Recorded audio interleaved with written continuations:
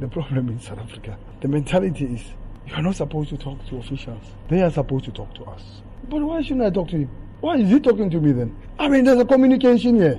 Communication is not one way, ne? But if I have Victor Gomez on the line, I have other people. They talk. You haven't seen? I speak to them. They talk.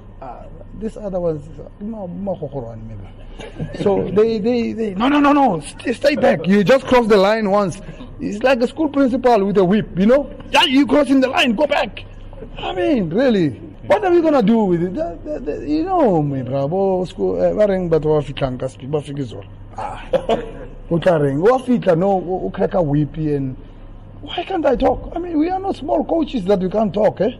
We can talk. So they have a problem with that. You know, I was speaking to the match commission also. Yeah. I said, don't you think Kaizer should have gone with a tackle on Pitso? Yeah, he's mumbling. What am I going to say?